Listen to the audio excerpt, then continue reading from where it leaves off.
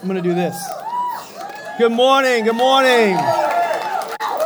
How's everybody doing? Good? Welcome to Cajun Country. If you are new to Connect, we want to welcome you as our guest today. We're embarking on a new series entitled DYNASTY, where we're going to take an up-close look at relationships and see how they relate to our life on a routine basis. I hope you guys are excited. You can get your worship guides out. You can follow us on YouVersion or your Bibles, any or all would be great. I'm the only lady that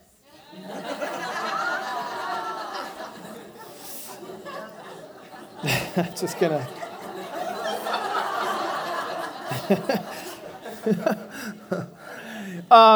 So let's try to. She distracts me often. Let's try to unpack this. First of all, again, welcome guests. If this is new to you, we just try to make church fun. And one of the essentials of healthy churches is that it's a place you don't. It's not a got to, but a get to. It's not a have to, but a want to. People should want to go to church. I don't know, but I grew up in church.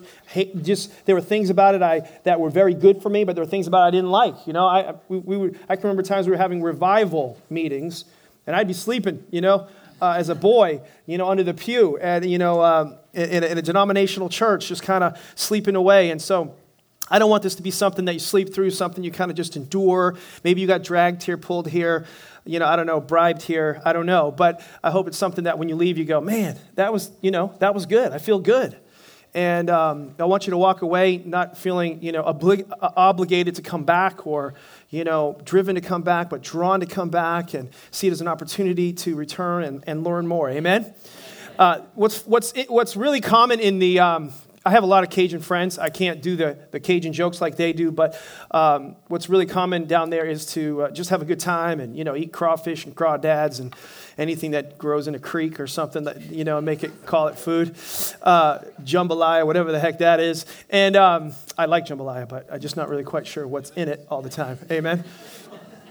But they tell Boudreaux, Thibodeau jokes, so this isn't the greatest joke, but I'll just say that at the outset because I can't tell it like they do. But Boudreaux and Thibodeau, two kind of, down by the bayou, true Cajuns. Boudreaux had a little boy named Little Boudreaux. It was real complicated. And Little Boudreaux was late to church one Sunday morning, and he didn't know it was daylight savings time, and of course he was late anyway. And so the pastor saw him when he was coming in, but couldn't deal with the situation of him being late right away because he was busy with other things. And so later on, he came back to Little Boudreaux and said, Little Boudreaux, why were you so late? What's up with that? And Boudreaux put his head down. He kind of felt bad about it. He says, I was going fishing with my pa, but my pa made me come to church. And so the pastor kind of smiled. He was excited because he was like, he's thinking in his head, that's good. So the pastor told him, said, you're very lucky to have such a fine father to teach you, young man. And so did he also explain to you why you shouldn't go fishing this morning? Yes, sir, the young man responded. What did he say? He said, Dad, there weren't enough bait for both of us, so I had to go to church. So if you didn't have enough bait and that's why you're here today, or if there's some other reason why you got dragged here today, I hope that you'll find that there's a little more to it than what you might think. You get something out of this today. Amen? Our theme text for this particular series is kind of connected to a statement that Uncle Phil would always say. By the way, Duck Dynasty, I don't subscribe to everything that's stated there, everything that's said there, everything that they stand for. But there are a few things that they stand for. And one of the things is just, Uncle Phil would always say, we have a God-given right to pursue happiness. Or a lot of times he'll say, we just need to be happy. Turn to your neighbor and say, happy. Come on, do it with a smile. Turn to your second choice and say, you need to be happy. All right, everybody has a second choice, right? Anyway, so when I talk about happiness in the context of this series, I'm not talking about circumstantial happiness. I'm not talking about, the good jokes make us happy, but they do make us happy. But I'm not talking about just camo and camouflage and, set designs and things like that. When I mean happy, I mean scripturally, the Bible calls us to live life to the max, to the fullest. In fact, in John 10, the second half of that verse, it says this. It says, Jesus speaking. Okay, so this is the guy behind this. He says, I've come in order, Jesus came, that you might have life in all its fullness. Another translation says, my purpose is to give them a rich and satisfying life. So each week we're going to look at relationships because the truth is that the most happiness and the most pain comes in our relationships, doesn't it? I mean, the things that are the most satisfying, the things that are the most fulfilling are always connected to our relationships. Nobody ever died, was on his deathbed and said, I wish I spent more time in the office, or I wish I got a little bit more vacation time. No, they're calling their loved ones near to them. They're calling those that are closest to them near to them. They're wanting to spend, if they knew you had a certain amount of time left, you'd spend all that time with the most important people in life, because life is all about relationships, isn't it? But the truth is life has a lot of pain in it in the context of relationships too. So we're going to take a look at relationships, and we're going to do it kind of through the lens of this show, Duck Dynasty, which is filled with some humorous kind of insights. And so I want you to buckle up because Cajun Christianity has arrived. Do you know that Cajuns have a cheer? They have this cheer. They'll say things like this. Guys, you guys know this. All you guys went to the men's advance, say hoo-ha. Hoorah. Or hoorah. You can do either one you want. But what the Cajuns do is they say, give me an A. Give me an E. What's that spell? E. That's a Cajun cheer. It's really like simple. It's dumb. Just put an A and an E together and go, E. Okay, anyway. That's funny. I don't care what you say. All right. So here's our series, Big Idea, and then I'll get going. Here's the idea for the whole series is God wants to build, and help us build relationships that are a blast, but more importantly, that last.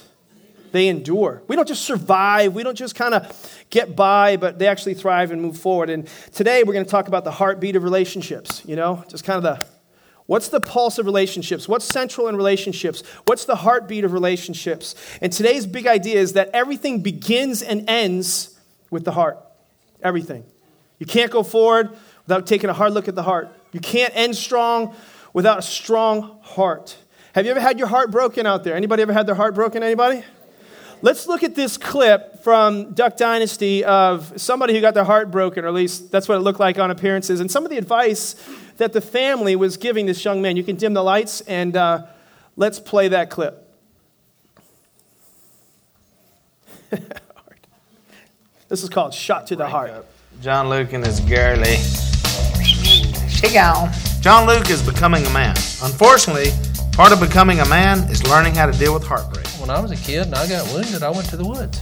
You spent a lot of time in the woods, didn't you? Being in the woods soothes the soul. We've all had our differences, but when a Robertson man's hurting, we all come together to help each other out. John Luke, women, they're just hard to predict. You can't be all down and sad about it.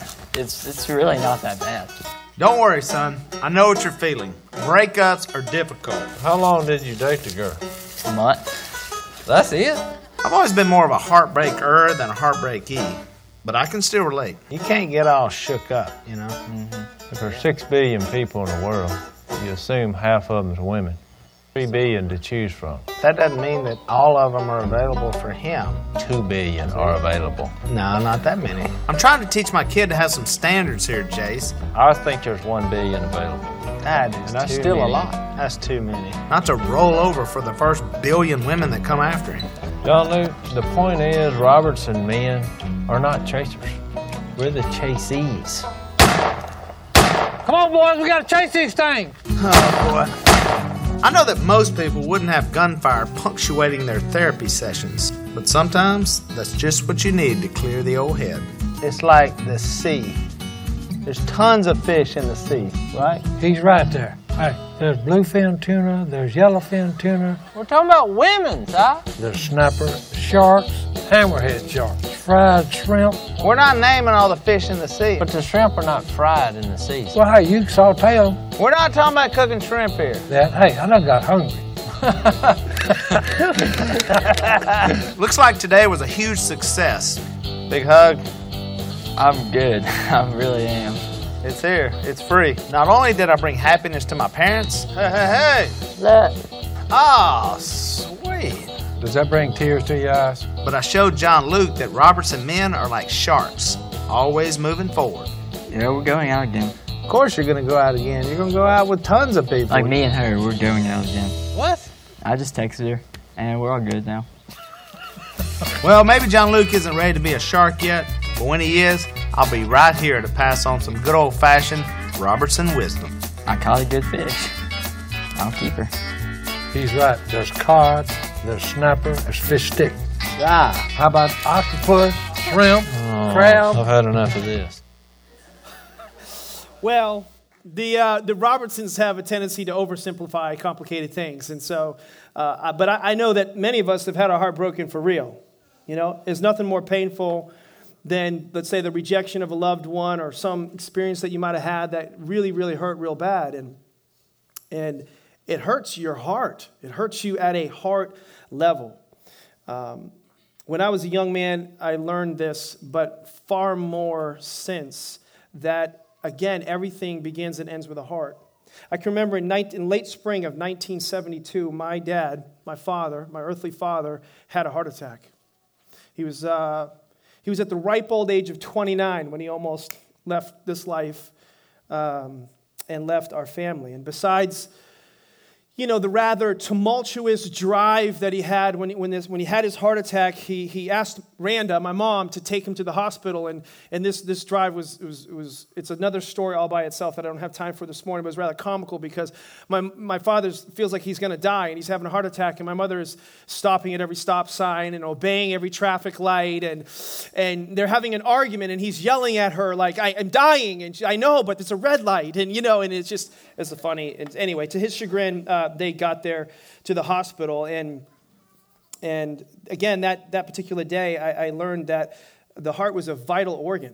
You know, it was essential to life. My dad actually had a heart attack when he was 29. His dad had a heart attack when he was 39, and his dad had a heart attack when he was 49. And on my 19th birthday, I was sweating bullets. And that day, again, I understood more about what was really going on there, because we went to the emergency room that day, and the medical staff, you know, they feverishly checked my dad's vital signs. The first thing they did was check his vitals to see kind of what was the health status based on these vital signs. And all of these vital signs were a reflection of the condition or symptom or byproduct of the condition of his heart. And if you've ever entered an emergency room anytime in your life, they would, just this last Friday, I was kind of going for a checkup, and they immediately just do your vitals. They want to make sure before they do something else that everything under the hood is okay, and check your blood pressure and different things that they would do beyond that. And because it's critical, it's essential, it's vital, because they know everything begins and ends with the heart. And so the body goes as a result of what's going on with the heart. And the same thing is with relationships. The relationships go as the heart goes. It's a vital organ to our physical life. It's a vital organ to our relationships. The word vital, it's not in your notes, but it basically means crucial. It means extremely important and necessary or indispensable to the survival or continuing effectiveness of something, or you could say someone. The truth of the matter is that you can't really effectively deal with health issues until you deal with the heart. You can't effectively deal with healthy relationships until you deal with the heart. And so at the outset of the series, I just want you guys to try to capture this idea. We can't move forward until we deal with the heart. We're going to talk about all aspects of relationship. Next week, we're going to talk about conflict resolution and communication, because it's one of the number one problems in relationships is effective communication. We'll also talk about, my wife will help me, and we'll be talking, kind of doing a dual service, my wife and I together, talking about marriage. And we're going to talk about parenting. We're going to talk about single life. All the single ladies. Anyway, it'll come up every now and then. And one of these days, I'm going to do a message. It's going to happen. Lord of the Ringless. And I'm going to have the movie clips and everything. I don't know how I'll blend that in, but it'll happen. But we're going to talk about all aspects of relationships. But for those principles and those precepts that we will share that are so life-giving and so helpful and so applicable to everyday life, for them to really work, we have to first deal with this vital organ, the heart of the matter. The heartbeat of relationships. Jesus knew how important this was. Look at the scripture in your worship guide. Matthew chapter 19, verse 3. This is what it says. One day the Pharisees were questioning Jesus about a subject. The subject was divorce, the D word, the big D word. Some Pharisees came to him and tested him, as they often did, and they said, "Is it lawful for a man to divorce his wife for any and every reason, like they used to do back then?" That's the context, just so you know. "Haven't you read?" He replied, Jesus speaking. He says, he takes him back to foundations, and he says, "Hey, didn't you read that at the beginning the Creator made them male and female and said, for this reason a man will leave his father and mother and be united to his wife, and the two will become one flesh. So they are no longer two, but one. This is God's math. 1 plus 1 equals 1. All right? So, what God has joined together, let no man separate. Why then, they asked, did Moses command that a man give his wife a certificate of divorce and send her away? So I hear what you're saying, big dog, but what about this? Why did this happen then? In other words, if you want, us all always, to be together, why did Moses let your servant let this happen? So Jesus replied, and he really gives us the most important issue in relationships in this reply. He says, Moses permitted you to divorce your wives because, say this with me, your hearts were hard. Come on, say it again. Your hearts were hard. So if I could, I have this tape deck in my mind that I used to have in my house. If I could just put a pause on the tape deck right there, and just if you could bookmark that thought, hardness of heart is really what we're dealing with today. But it was not that way from the beginning. In other words, the issue is not Jesus is saying somebody, something, someone, some circumstance, some behavior, whatever you could come up with. The issue is hard hearts. Arteriosclerosis, as it were. That's what really kind of gets in the way. In other words, it's not about, you've seen these commercials and you see these drug ads and you see these therapies that sometimes people get out there. It's not about, the symptomatic care. It's not about shortness of breath or the pain in your chest, your legs being numb, coughing, sneezing, itching, watery eyes, all that stuff, even diarrhea. It's not about that. Just see if you're paying attention. You remember those kind of commercials when they purport all those symptomatic issues? It's not that. It's not the outside. It's the inside. It's a different issue. What's really wrong here is not out there. It's in here. Think about this. It's kind of counterintuitive, and this is something that kind of has evolved for me as a pastor over years. I realized that people have problems. All God's children have problems. If you don't think you got a problem, that's your problem, right? So we all got problems. And so sometimes we don't want to get help. We don't ask for help. And it's crazy because in other parts of our life, we realize we need to do that. For example, if your car, with your car, if we're smart, if we're wise, we would maintain it. We think of preventative maintenance when it comes to our car. In other words, we don't wait for the engine to just fall out of the engine block and then replace it. We instead, right, ladies? All the ladies, come on. We don't wait for that. Why do you wait? I have a daughter in Alabama now. It's like I can't monitor it. Anyway, but we're supposed to get the oil changed, and we're supposed to rotate the tires. Come on, somebody. We're supposed to take care of things, right? And why don't we do that in relationships, though? Why do we wait for a huge problem to come before we do something about it? Do you know how often, and I'm not saying this is just unqualified, okay? Just take this the right way. But it's so common to get a call at this office or get communication somehow to our leadership, and it's crisis mode. It's critical. It's ICU only. And it's so hard to help right then because this problem was progressive and it was systemic. And if we could have gone all the way back here, it would have been an oil change. But all the way up here, it's a new engine or a new person.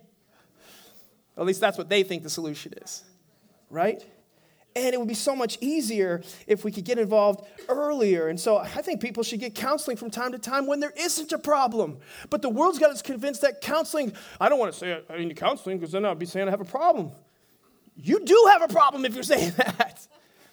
It's a good idea to go from time to time. So a few years ago, my wife and I started going to counseling periodically. We still do. Say, really? You're the pastor? That makes me really uneasy. Not because it's a big problem, because we don't want to have a problem.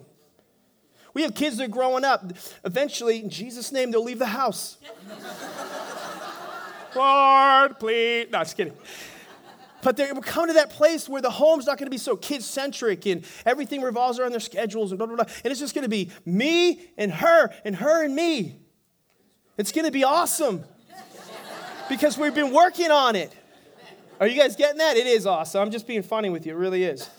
For her, I don't know, but for me, it is. But you get what I'm saying? But at the end of the day, if you employed that kind of wisdom and that kind of thinking, it won't work if there's not a heart change.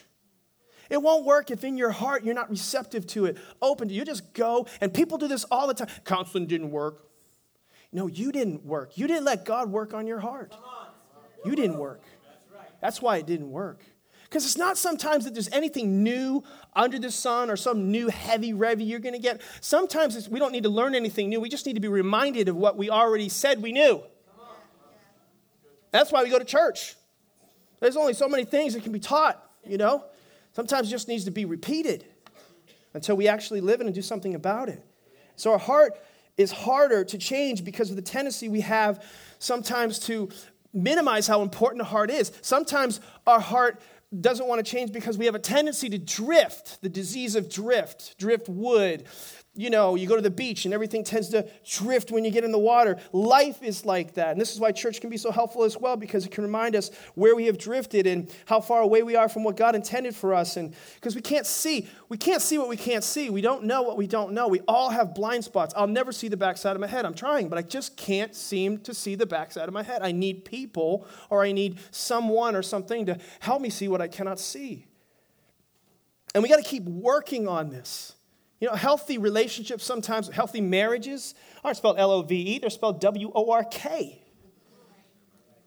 Just work at it. Why? There's a physics term, this isn't in your notes as well, a lot of bonus to begin, but there's a physics term, it's called entropy, E-N-T-R-O-P-Y, and it means anything left alone to itself eventually disintegrates and will disappear. If you just leave it alone, if you just leave this water bottle right here, you think this water will be here forever? It'll be here a long time, don't get me wrong. But there is evaporation taking place, unseen. It's happening. Hours go by, days go by, weeks go by. Eventually, the water would just continue to evaporate. There's a scripture in the Bible in Luke 21:34. It just says, just as we approach kind of the end of things, it says, be careful, be watchful. Don't let the cares of this life, the anxieties of this life basically trap you, suffocate you. It talks about dissipation, the dissipation of this life. Dissipation is just like evaporation.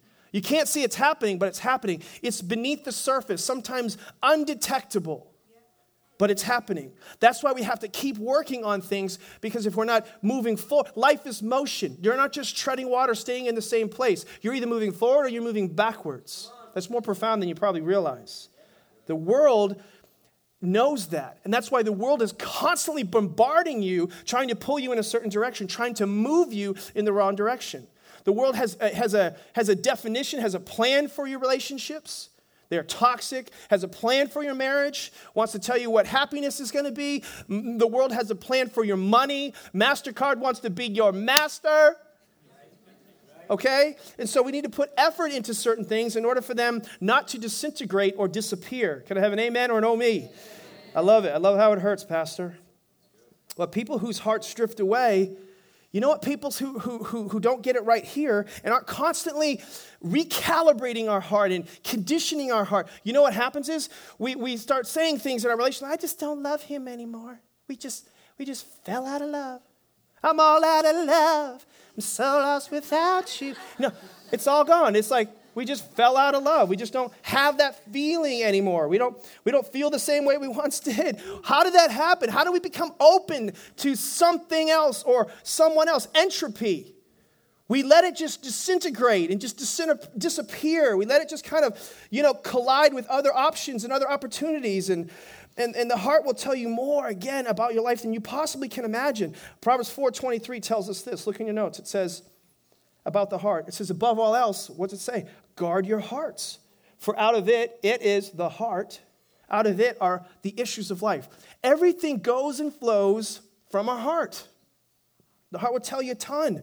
But how are you going to know if your heart's okay?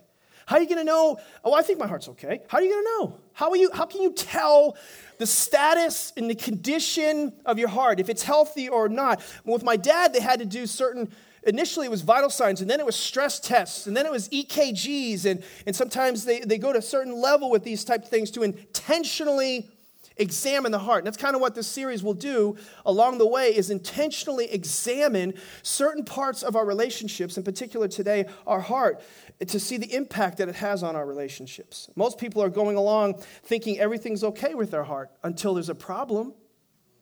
It's incredible to me how, just like a heart attack, people say things like, all of a sudden, he had a heart attack. He just dropped dead. He had a sudden heart attack. Has anybody ever heard what I'm talking about? It's always sudden and unpredictable when it comes to the heart. And if the heart, natural, has a direct correlation to our relationships, that it's so incredible how many times people say to me, going through a major problem in a relationship, and one party is different than the other. One party's like, I don't know how he didn't know. The other guy's like, I was shocked, I had no idea. Or vice versa. I'm telling you, as God is my witness, this has happened to me more times than you can imagine. One person's shocked because they didn't have any idea what was going on at a heart level. No idea. A heart attack came. It was unpredictable. Nobody could see it. But we really don't know the status of something sometimes until it goes wrong. And that's not the best way to handle relationships, is wait until things go wrong. We have to sometimes do some things intentionally to see what's really going on under the hood. Heart disease is still the number one killer in America in the natural. Did you know that? 600,000 people die a year of heart attack. 35% of all deaths are heart attack. I think it's the same, if not way more, with relationships. More relationships are destroyed because of heart issues, and more relationships can be healed than in any other way if our hearts were healed. I personally believe you can overcome any obstacle if our hearts were healed and whole. Any and all. As God is my witness, I believe that. But the thing is, when you're sick, in most areas of your life, you know it. My wife doesn't feel good today. My sweet wife, she doesn't feel good today. She's had a little cold. And I'm not trying to call attention, just for an illustration. But if you want to pamper her and send her stuff and everything, gifts, you can do that. Just make my life easier. No, I'm just kidding. Totally kidding. But she's not feeling good. She's got the sniffles, snuffleupagus. It's awful. And you know when you don't feel good, when you're sick. And you got a cold, you got a flu, you got a bug or something like that. It's very visible if you had those kind of symptoms. But what most people don't know is that when you have a cardiac issue, it's undetectable in almost all cases. Almost all cases. I have a friend who had a stress test a few years back, a pastor in Jacksonville, Florida. Big church. His staff said, you need to go get some tests because there's a lot riding on you. And they put a special insurance plan on him, Keyman insurance plan, and they were doing all these, they wanted to have him all this full physical workup done. And while he was there, they were doing all these tests of his heart just to make sure everything was good. And everything came back great. And through some just unpredictable circumstances, divine perhaps, he had an extra test, just one more look. And when they went in, they looked a little bit deeper beneath the surface. The stress test and the EKGs did not reveal that he had some major blockages in certain parts of his body or whatever. And he was this close with one stressful situation. And the way he preaches, if you ever saw him, all the veins didn't come out. And he actually wears bandanas on Sunday mornings and sweats to death. And he's just very high voltage. And if he had one more stressful situation, the doctor said he was this close to just being gone. 40 years old. And he could have had a major heart attack. Why? It was undetectable. And there are some incredible spiritual parallels to this natural thing. There are some things that we don't even know are hurting us in our relationships sometimes. And the truth is, at the end of the day, we need Jesus' help for this.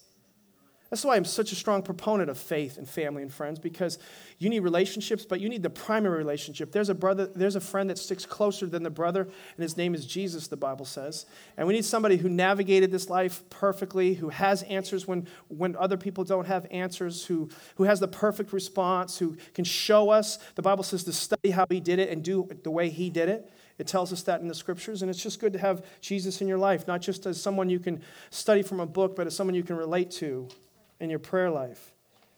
The love of God, the intervention of Jesus, the local church, it's really the hope of the world still to this day.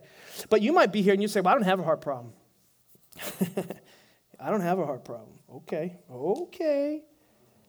Everything's fine with me, I'm here at church, I got good friends in my life, and I do good, and I'll know if there's a problem. That's dangerous. I just want to tell you that's dangerous. It's an unhealthy way to handle it. And today I want to help you identify some of the kind of blockages, some of the unseen things that you may not realize are there, and maybe they'll kind of pop for you so we can avoid this heart disease. And let's look at some of the blockages that can cause a heart attack in our relationships. Number one, the first one is selfishness, or you could say self-centeredness. Selfishness instead of serving. I want to contrast it with another word. Selfishness instead of serving. This first one is genetic. In other words, You just came into this world this way. Nobody had to teach you this. No, you didn't have to acquire this. There wasn't a training program for this. Like, you just naturally know how to look out for you. I naturally know how to look out for myself. You say, no, I don't. Yes, you do. And we live in a take a picture crazy society, don't we? I don't know what you call that, but just pick people. We'll call it that, right? Selfie central, take pictures. When you take a picture or somebody takes a picture, who's the first person you look for in the picture? Right, yourself, me, myself, and I.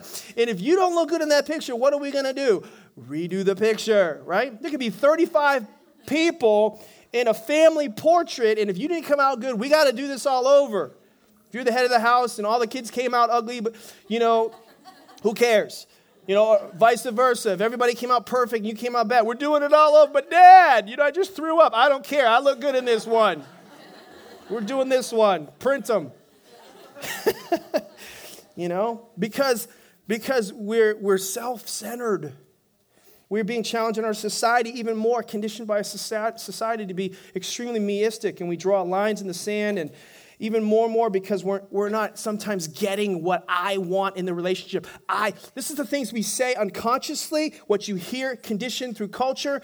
What we sometimes say out of our mouth is, I didn't sign up for this. I've actually said that. In 22 years of marriage, that's actually happened before. And she doesn't deserve that, but that happened because of selfishness. I didn't sign up for this, woman. Adrian. In other words, what's in it for me? What's in it for me? What have you done for me lately? And my wife, I'll tell you what I've done. And she could rattle that off. And then it's just this me battle, selfish battle. And if you don't get treated right, then you're like, I'm out. Where we don't see that in the Bible. The Bible talks about not selfishness, it talks about selflessness. In Galatians 2:20, it says, I have been crucified with Christ. When you become a Christian, you don't actually get up on the cross, but you crucify this flesh. It's not self-denial, it's denial of self. Amen. Self-denial is I'm still alive. And I'm just doing it, waiting for reciprocation. Self-denial is I'm doing it out of discipline, which doesn't last. Denial of self says because of what Jesus did for me, I'm empowered to do the same thing for others. Amen? And so it's different. I've been crucified with Christ. I no longer live the life I now live. I live by faith in the Son of God who gave himself for me. So when I used to come home, when I lived on 89 and 91 Pleasant Street down here at the end of the street, I come home after a long day and I'm tired. And selfishness is creeping up. I've been working. There better be a home-cooked meal, baby, when I get home. And you better greet me with a kiss. And you better have that little apron on and that little sweet thing going. And, and the kids better be all tucked in, all where they need to be, and candles and all kinds of stuff, and Barry White in the background. I'm not saying all of that, but most of it, And I'd get to that doorknob, and I used to call them doorknob prayers, and I'd say, oh, God, I have been crucified with Christ. I no longer live. But the life I now live, I live by faith in the Son of God. Help me, Lord, to serve my wife. And regardless of what's on the other side of here, I don't expect that. I desire that, but I do not expect that, Lord. And it'd be great. But if it's not, you empower me. Open the door. Take these kids! Ah! There's a poop in the bathtub! SpaghettiOs are burnt! SpaghettiOs. No. How many know what I'm talking about out there? You know what I'm saying? And when I got married, I determined that I would live my life for her. I said things like, forsaking all others, I choose you. I made a vow. And the words are coming out of my mouth, and I'm not even aware what I'm saying. I said I do so that I could serve her, but really in my head and in my heart, I'm thinking I do so I can get mine. There had to be a death at that altar in a way, but I didn't die there. I died slowly. Really, really slow. It's much more painful. So that means I'll be concerned.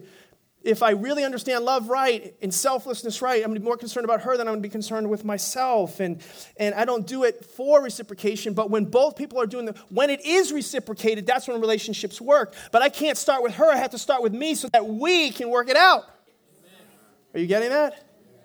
Because selfish people are like the Grinch. You remember him, the old song? He's a mean one, Mr. Grinch. He had a shrunken heart. because he isolated himself, because all he could think about was himself, because the world revolved around himself, and as a result, he was a mean one. Mr. Grinch, he wasn't happy. James 3, look at your notes. It says, but if you harbor bitter envy and selfish ambition in your what? Hearts, do not boast about it or deny the truth. Such wisdom does not come down from heaven, but is earthly, unspiritual, of the devil. Come on, James, tell us how you really feel. For where you have envy and selfish ambition, there you'll find disorder. Disorder, that's really a heart condition. That's arteriosclerosis, a disorder. And every evil practice comes out of that disorder. Philippians 2:3, it's not in your notes, but we're supposed to prefer others to ourselves, and we're not supposed to live for selfish ambition. So that's the first one. The next one is rejection. What causes a heart attack is rejection. Instead of respecting, some type of hurt or wound probably has transpired here. Could be something serious, like loss of someone.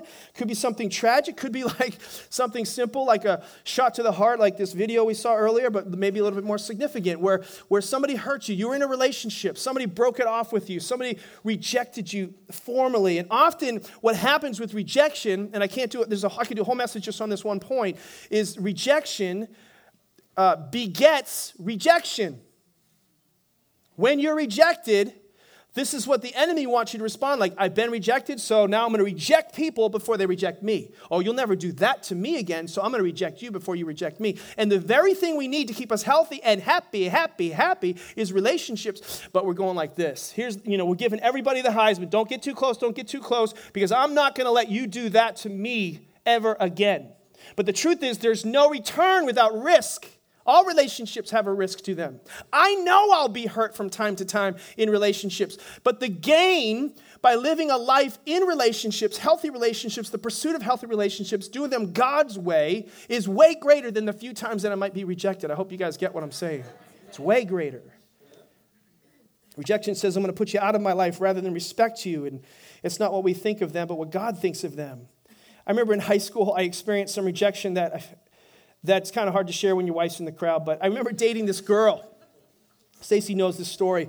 And let's put it this way. I liked this girl. She liked me. She was Puerto Rican. Back then, that was a big deal. I'm just going to be straight up. Can I do that? There's some Puerto Ricans in the house. All the Puerto Ricans, come on. Whoop, whoop. All right. So back then, for some reason, that was a big deal. But it wasn't for me. I don't have a prejudiced bone in my body, right? But all my friends are like, what? I'm like, dude, I'm just saying, she's pretty. Who cares? And so I wanted, only thing I really, was preoccupied with was I wanted a pretty prom date. It's pretty self-centered and surface, but that's really what I was after, right? I wanted a pretty prom. It's my senior year, and so I invited her to go to the prom with me. Well, she wanted more than that, and so basically she was kind of trying to move things along, and I wasn't really interested in that. And so I said something to one of my friends. Well, one of my friends said something to her, and so she got hurt. She got rejected. So rejection begets rejection. So what she did was she went, without me knowing it, went back to her old boyfriend, told him that she'd like to be back together with him, and said, I want to go to the prom with you. He said, okay. Got prom date with her while she's still going with me. Next day she comes to school and she hands me my prom tickets and says, I don't want to go with you anymore. I've gone back to my husband, to my boyfriend. And I was like, what? It was just 3 days before the prom. 3 days before the prom. So I did what any guy would do. I went back to my house and cried my eyes out for about a day and a half. Just kidding. It was about a half a day. So while I'm in there brooding from the rejection, I get this great idea. I'm stewing and brewing, and I remember this girl that I knew growing up in middle school, and we went to different high schools, parted ways at high school. She went to Mary, and I went to Framingham South, and her mother loved me because I mowed her mother's lawn. And I thought, I'm going to call Mrs. Donovan. And so I called up Mrs. Donovan. I said, Mrs. Donovan. And she goes, oh, hi, Deryck. She's so nice. The lawn looks so great. I go, I know. I do all the little extras for you because you're so special, Mrs. Donovan. And I said, Mrs. Donovan, the reason I'm calling is not to try to, do I owe you money? No, I don't owe you money. You don't owe me money. I'm calling because I heard through the grapevine that your daughter didn't get to go to her prom. And what had happened is her daughter didn't go to the prom because she was sick. And she bought all this nice dress and all this kind of stuff, and she wasn't feeling well, and it's kind of a big deal. The previous year at Marion High as a junior, she was the prom queen. So I had a little agenda. So I said, Mrs. Donovan, I just felt so bad for her, and I was just concerned, and I'm just thinking, maybe she'd want to go to my prom, and I don't know. What do you think? Oh, that is so sweet, Deryck. That is so nice. What do you want me to do? I said, if you could just put in a good word, I'm going to call her in just a few hours. I'll call her tonight, after she gets home. Okay. So I call her up. Of course, Mrs. Donovan greases kids. I talk to this girl, Carrie. She says yes. It's on like Donkey Kong. So we go to the prom, and there's my ex-date, or the boyfriend just kind of dancing away, whatever. And then I come in, and I've got the former prom queen from Marion High School with me. Thank you very much. And I walk in, I'm like, hey. And she's like, oh, my gosh. And I'm like, do a little pirouette, lady. Come on. Check it out, It was awesome. This has nothing to do with my message. It was a great experience. I'm getting worked up. Okay, what's the point? The point is that experience marked me. It was rejection, and it hurt me, and it affected me, and I wanted to vindicate myself. I wanted to react and attack, and isn't that what kind of we sometimes do in different parts of our life? We maybe not so calculated and vindictive, and maybe not such high school drama that I'm still living in 30 years later, but we do that in preteen relationships and teen relationships, and we do that in adult relationships, and we do that in our families, and we do that in all kinds of places in our life, and we should be building each other up. We should be standing together. That's what I love about the Robertson family. One thing I like about them is that they are united. The family is supposed to be united. Relationships, we should be standing together. We shouldn't be fighting with, we should be fighting for each other. That's what that means, that scripture means. We should be coming together as one. And your body, you may not realize this, back to the natural parallel, has an immune system in it. Some of you are very familiar with that. Some of our immune systems are weaker than others, but it's designed to fight anything off that would hurt you in your body. And that's a good thing. And that's what a family's supposed to do. That's what we're supposed to do in marriages. That's what we're supposed to do in our churches. And that's what a friend ought to do for a friend. And we should fight off anything that would hurt the relationship. What if we fought for instead of with each other? What would happen? But an autoimmune response, autoimmune is when the immune system is not functioning properly. It's actually the opposite. It's if your immune system isn't working right, it actually makes the right thing your enemy. It attacks the right things and breaks them down and hurts them. And that's what's happening in relationships today in our world. If you look at it, we're attacking the wrong people. We're making the wrong thing the enemy. The enemy is not her or him or that or this. It's this. It's right here. It's a heart issue. Jesus said that himself. And I had a buddy growing up who was, extremely, extremely smart. And I can remember in school, his name was Grego. We used to call him Lego My Ego Grego. And just smart kid. But because of rejection, he ultimately dropped out of school. And he was a drug addict and just got totally sidetracked because every relationship that was close to him was an autoimmune response, was attacking him instead of helping him and building him up. It should be totally different. God wants to take the different blockages in our life and learn from them. And what if parents and what if loved ones and what if friends and what if our spouse did something different? Here's the next one: bitterness instead of blessing. Bitterness instead of blessing. Are you getting something out of this? The enemy has listen to this about bitterness. Bitterness could be likened to unforgiveness, okay? You could just, they're synonymous, all right? Unforgiveness or bitterness it's like a staph infection. It affects everything. It is systemic. It carries. Unforgiveness, listen, as Christians, this is hard to hear. As Christians, we have a responsibility and obligation to forgive. Why? Because if we ever are going to need forgiveness from God, we're going to have to forgive. Scripturally, it says that. It's all over the place. Ephesians 4:32, Colossians 3:13. It's everywhere. You want to be forgiven? You have to forgive. All right? That does not mean, now forgiveness and trust are mutually exclusive. It doesn't mean you have to trust the person. It doesn't mean what happened wasn't real. It doesn't mean that we're minimizing the offense or the hurt or the pain. No, it's just saying that you have to release them. You have to release them. What sometimes motivates me sometimes is to look past the immediate pain to see the ultimate plan sometimes of the enemy or God, depending on which way you want to look at it. But a lot of times we're going through a tough situation in relationship with a particular person right now in our life, and we're saying, this stinks really bad. All I can think about is this issue. But listen, the enemy of your soul, he's not looking at just this issue. He's seeing way past that. He's not just trying to, you need to release this person because he's trying to not just destroy this relationship. He wants to use this incident, scenario, or situation to destroy every relationship thereafter. His agenda is way bigger than this one right here. That's why it's so important that you not be bitter, but you instead have blessing over people. I don't know if you got that, but it's like heartburn. It hurts you. You think by holding on to that bitterness and holding on to that resentment or unforgiveness, you're hurting them. You're not hurting them, you're hurting you. And you're hurting everybody else after you in the process. Just as a point of levity, I heard a story of a golf guy. I'm not a golf guy, but his name was Fred, and he got home from a Sunday round of golf, and he was tired, and he was upset, and he was bitter, and he was kind of just kind of making some noise, and his wife's trying to find out what's the matter, bad day at the course, honey, bad day at the course. He said, yeah, everything was going just fine until Harry had a heart attack and died on the 10th tee. Oh my gosh, that's awful. He says, you're not kidding. For the whole back nine, it was hit the ball, drag Harry, hit the ball, drag Harry, hit the ball, drag Harry, hit the ball. Anyway, that's funny. I don't care what you... But that's what we do. We drag this offense around everywhere we're going.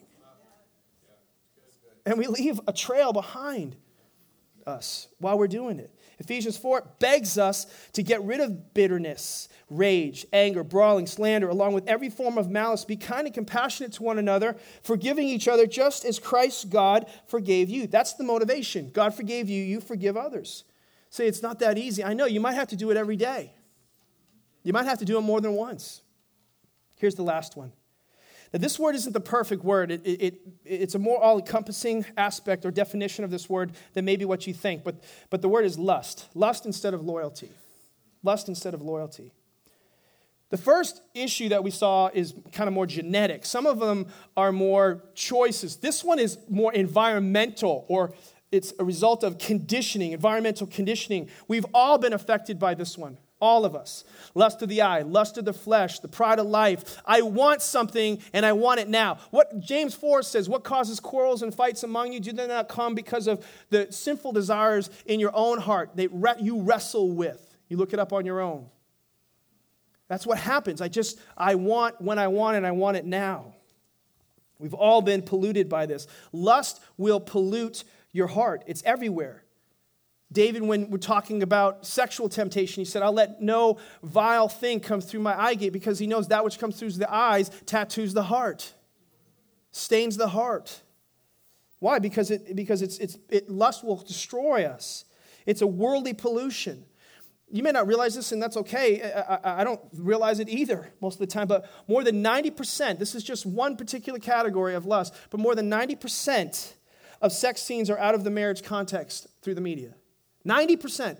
So when you watch, is it possible that just over time that a generation has redefined relationships based on what it has been exposed to over time?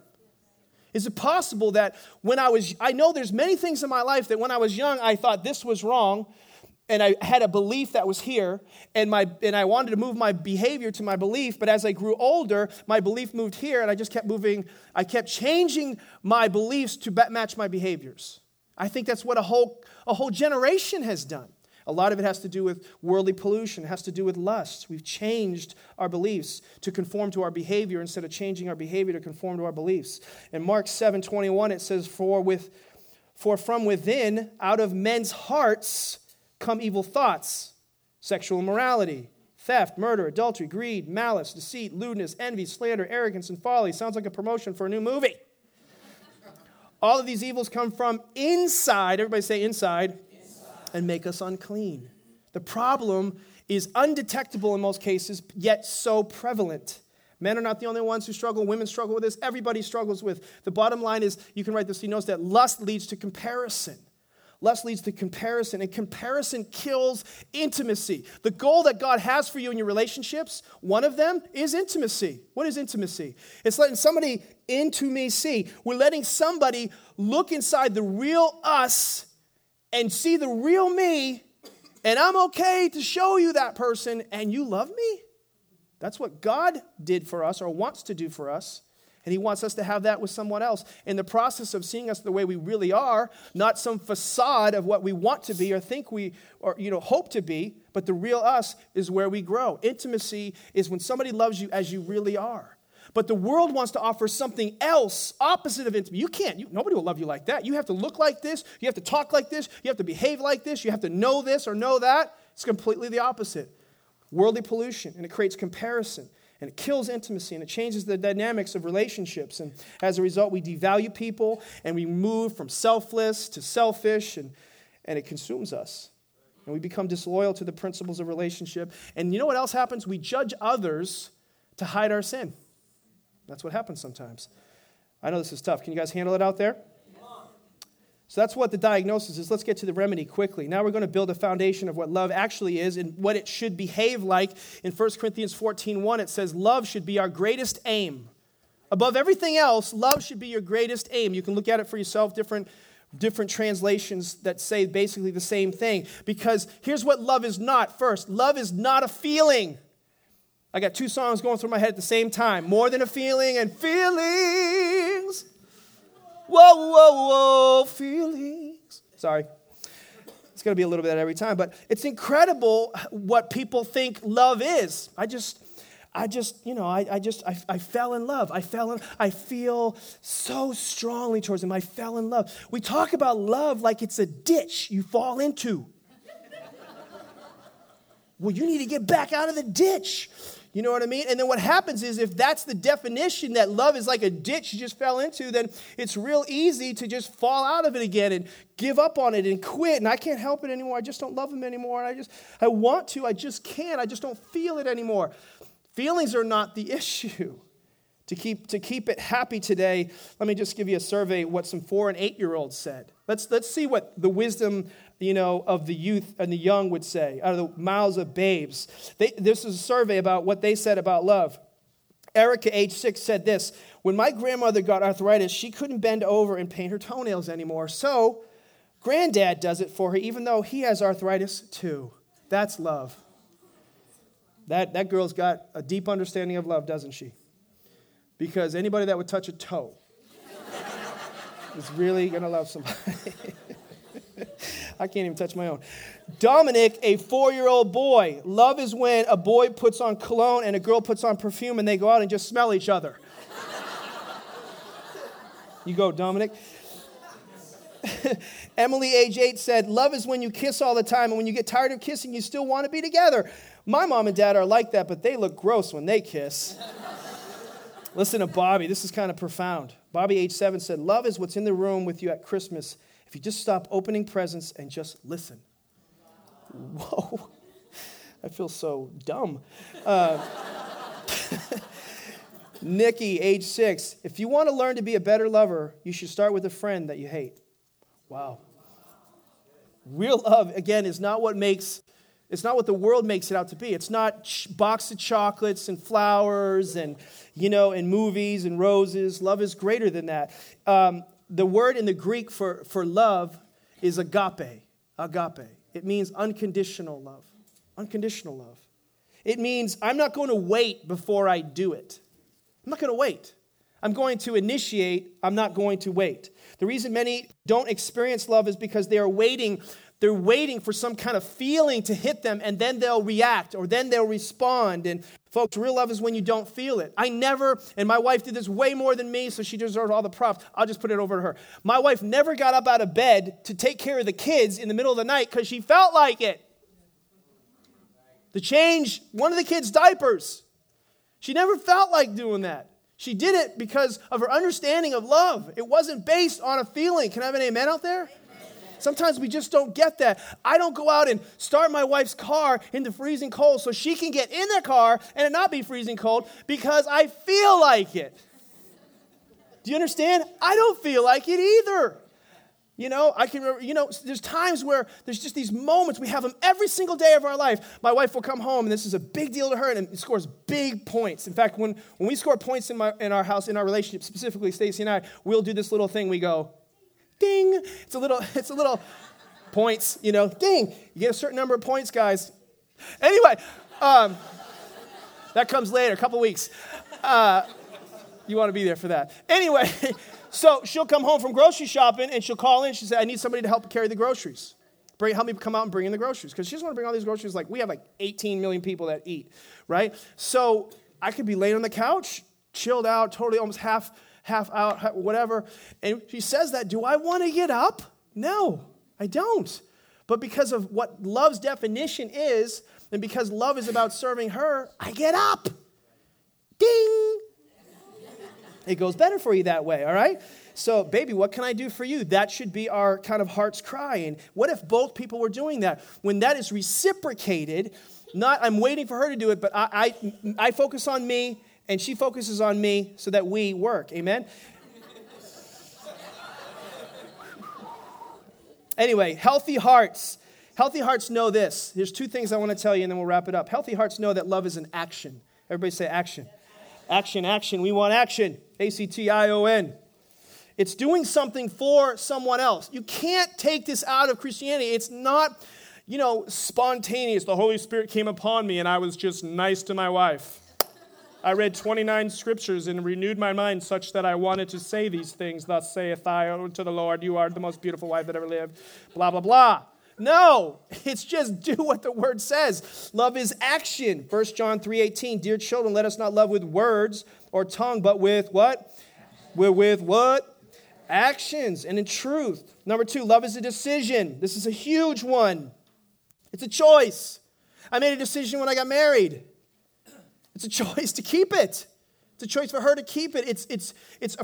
Our strongest muscle we have in our body is our free will. It's also the weakest muscle, potentially, is our free will. But love doesn't wait for a feeling. It's not emotionally driven. If you're going to take this journey, then that means you're going to have to deal with the heart issue. You're going to have to define love the right way. It's a decision. It's a choice. It's not a feeling.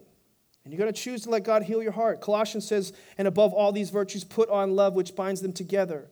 I pray in Ephesians 3, I pray that Christ will be more and more at home in your heart, living within you as you trust him. May your roots go deep into the soil of God's marvelous love, and may you be able to feel and understand how long, how wide, how deep, and how high his love really is, and experience this love for yourselves. Why is that so important? Because you can't give away something that you have not received.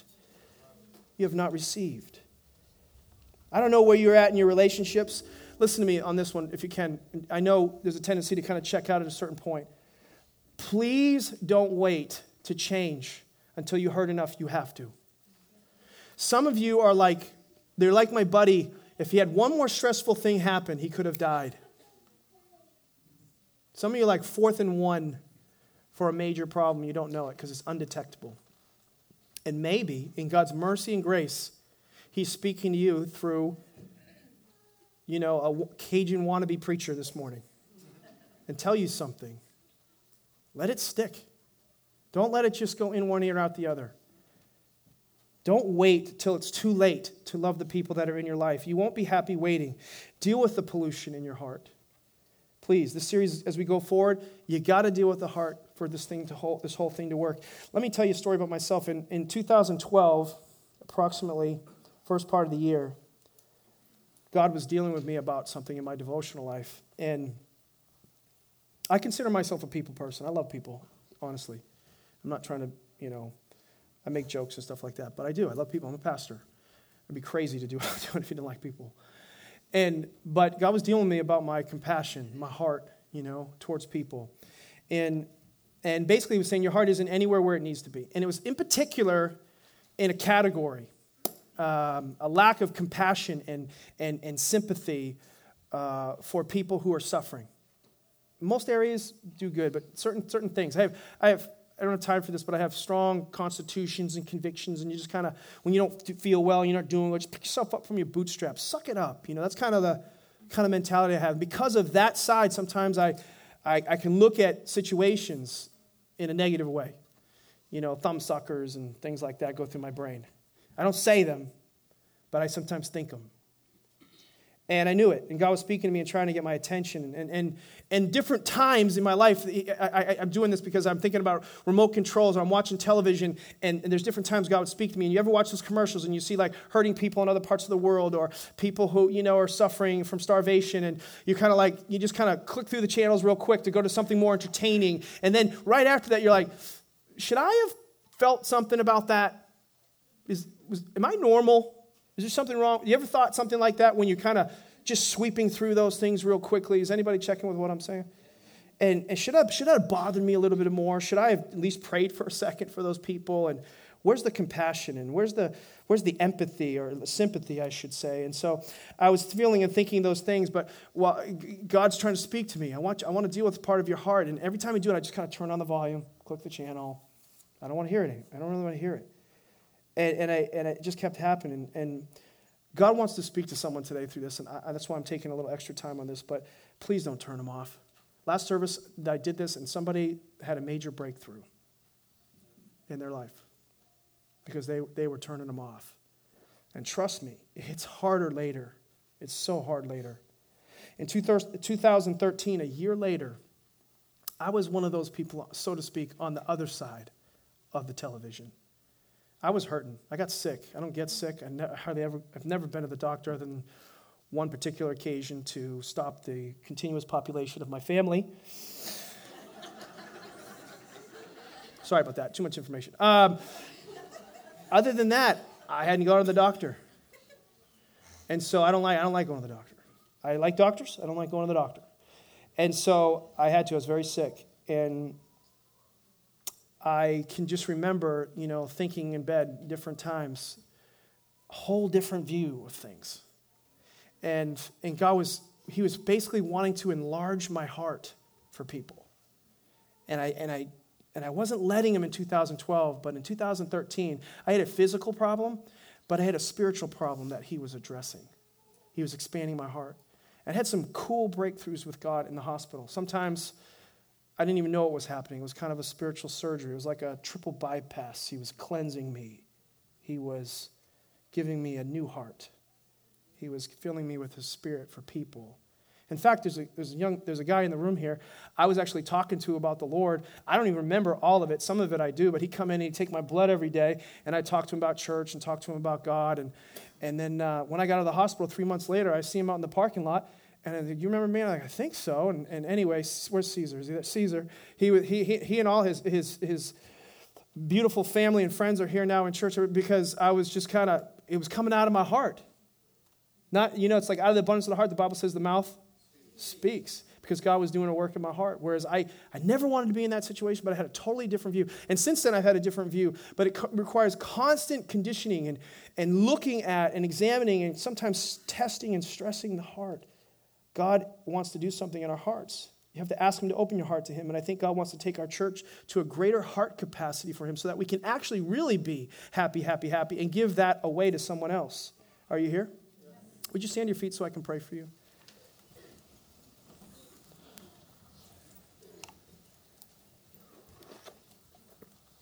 I'll close with this little illustration. My wife and I, when we express our love for each other, our affection for each other, and we don't want to call a lot of attention to each other, or frankly, we're just really exhausted.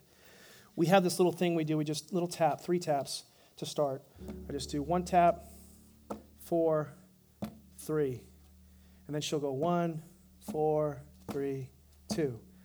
It stands for I love you and I love you too. Sometimes we'll be in bed and I've been in bed a little earlier than her, vice versa, and I'm too tired to just kind of, move. And so I'll kind of reach my hand through the covers and try to find like her leg or her face, and we'll just go. And then she'll just kind of weave on back through there, try to find something, get my neck or forehead or my leg, and she'll do. We do it every single day of our lives over and over and over again to express love for each other. The reason I tell you that is this, because I think God is tapping you. Because you can't love Him back until you first receive His love. And I want you to just close your eyes for a second. I want you to receive maybe God's love for you today. Some of you have a heart condition. There's pollution. You need surgery. The surgery isn't go out there and, yeah, I need to do this, and I need to do that, and that's right, I need to be selfless, and I need to be nicer to people, and you don't need to do anything. It's already been done. You need to receive God's love so you are empowered to love other people. I'm telling you, you can't do it. I can't live that life except by faith in the Son of God who loved me and gave himself for me. The secret sauce to this crazy nuts world that we live in right now, and the relationship problems that we have, and the heart, arteriosclerosis of our heart, is total surrender to God. And some of you may see him as your Savior, but you've never really made him Lord, where you're willing to just follow him and do everything he says because he knows best for you. Instead of keeping him in the back seat in the rearview mirror of your life, you're going to put him in the front seat of your life. You may be here today and you want to make him Savior. You realize you need his help. You can't be saved from something until you recognize you need help. You can't do it by yourself. There's a heart condition that you can't fix by yourself. If that's you and you know that, and you've never invited Christ into your life before, I'm going to pray for another group who have. But if that's you, you've never invited Christ into your life before, I want you to raise your hand good and high and just say, that's me. Would you pray for me, Pastor, before I leave today? I'm not going to call you out. God bless you. Is there anybody else? God bless you. Is there anybody else that says, that's me? I have a heart condition, and only God can heal. God bless you. Somewhere in the back there, God bless you. Thank you. God bless you. I see your hand, buddy. Thank you. Now, if you're here today and you know, as a believer, like I've already done that. I've made that connection between me and Jesus, but you know what? Pollution's come in. Environment. I haven't been living selflessly. I haven't been following what I need to do. And today I've been reminded, but I've also been kind of corrected in a positive way. And I want to get back on course. And I want to place more of my trust in God today. And I want my heart to be enlarged. I don't want to hurt so bad I have to change. I might not get a chance to change like PD did in the hospital. But I want my heart to be enlarged for people, the people that God has put in my life. I don't want an autoimmune response. I want an immune response. I want to fight for, not with the people in my life. If that's you, would you raise your hand and say, that's me, all over the room. Come on, don't miss an opportunity for God to do a work in your heart. Thank you, Jesus. Thank you, Jesus. Now, everybody put your hand on your heart, just as a sign. And I'm just going to pray the Holy Spirit do surgery. But before we do, would you just say, Jesus, everybody, Jesus, come into my life in a fresh way. I need you. I can't do it without you. You're my Savior, but I make you my Lord today as well. Would you lead me and guide me and instruct me how to do relationships the right way in Jesus' name. Now I'm going to pray for you. It's every heart, Lord.